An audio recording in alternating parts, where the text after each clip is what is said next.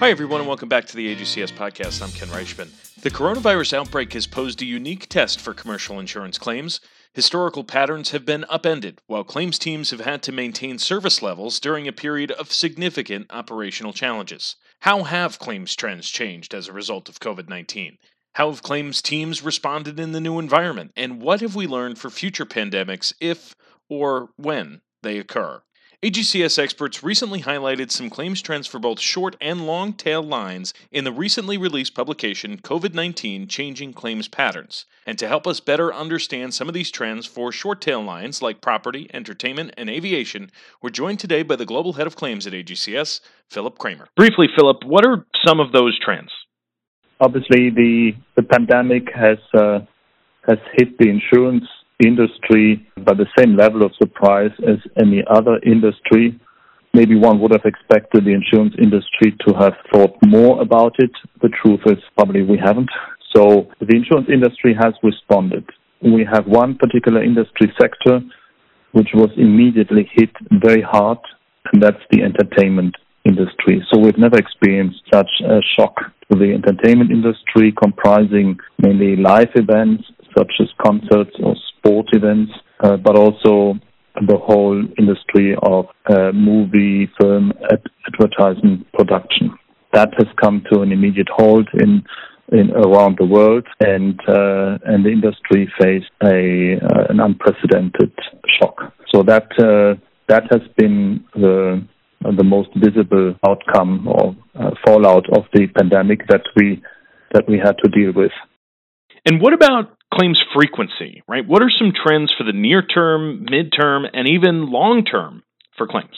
Generally, there is always a sort of a time lag between the actual occurrence of a loss and then the notification to the insurer. So when the economy came to standstill and people were asked to stay at home, that didn't mean that from one day to the other we didn't receive any notifications. So for some weeks or even months, we still had an ongoing sort of frequency of notifications.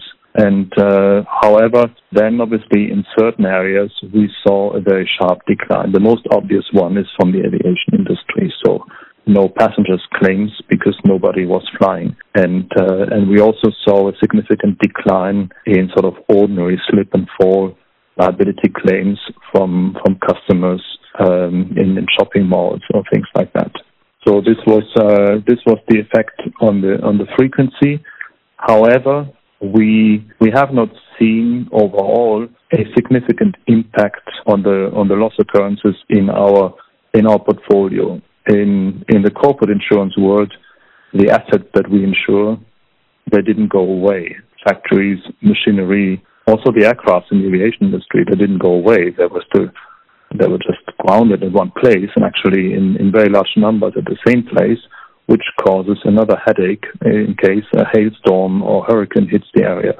So it's not that the risks went away, and therefore also overall in 2020, we cannot say that we had a significant decline in losses. Philip, I know you mentioned some of these business lines, property, entertainment, aviation, in your previous answers, but how have they been impacted both in terms of physical damage losses and in business interruption claims? Because from an outside perspective, I would think that business interruption claims have gone up pretty quickly and pretty substantially. Yes and no. Obviously, there was a lot of business interruption because the businesses came to a standstill. However, generally, a business interruption loss, which is a financial loss, is only insured as a result of a property damage. So the classical example is a fire or a weather event or nat cat event causing damages to infrastructure or installations or factories, and thereby leading to a business interruption. So here, it was just the authorities shutting down the economy. So there was no physical damage to the assets. And that means that most of the business interruption losses were actually not insured. However, as I said before, the assets were still there. And actually, although one might think that a factory which isn't running is less exposed to risk, often the opposite is true. Because if you have a factory running, then the staff is around, the staff is watching, supervising, and reacting immediately if something goes wrong. So if you wrap up things, then there's a chance that something happens and goes unnoticed for a while, and therefore creates a rather large damage before somebody intervenes. And also when you restart equipment, that poses a more significant risk. So the risks didn't go away, and we have experienced, therefore, also losses from in that respect. But coming back to the entertainment industry, what I would like to stress is here, it is a very specialized industry, and which has a unique way of operating, how things are planned, and how costs are actually incurred during the preparations and decisions that you need to make at a specific point in time.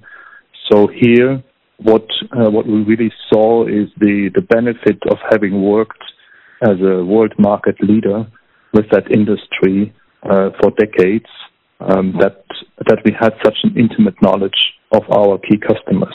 And what have we learned as a result of COVID-19? And how will that impact how insurers deal with claims handling in the future? What we have demonstrated, and actually one could say to our own surprise, is how well also we as an industry cope with a situation where from one day to the other we had to work 100% from remote and relying 100% on digital interaction. So a few years ago, I doubt the insurance industry and also we ourselves would have been prepared, as there was still too much reliance on hard infrastructure in offices and paper communication or paper documentation. So that now, in that respect, the timing of the pandemic was benign for us. So that's a lesson learned, and we now know how to really effectively respond in such a setting. The second aspect that we really learned is that although insurance cannot always cover the financial losses that our customers suffer, and clearly a pandemic or the financial fallout, the financial losses resulting from the pandemic cannot be shouldered by the insurance industry.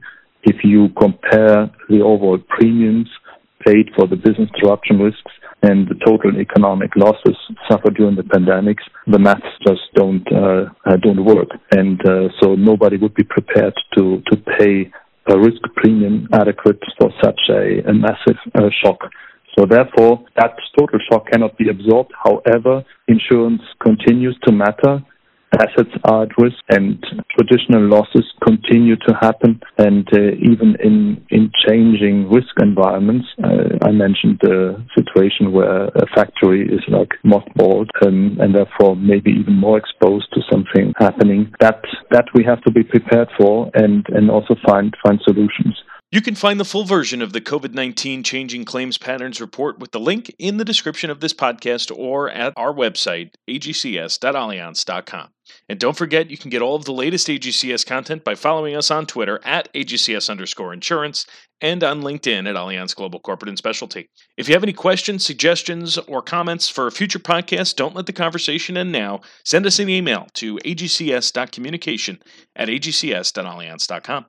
And of course, folks, please rate, review, and subscribe to the show on iTunes. The more people who rate and review, the easier it is for others to find the show.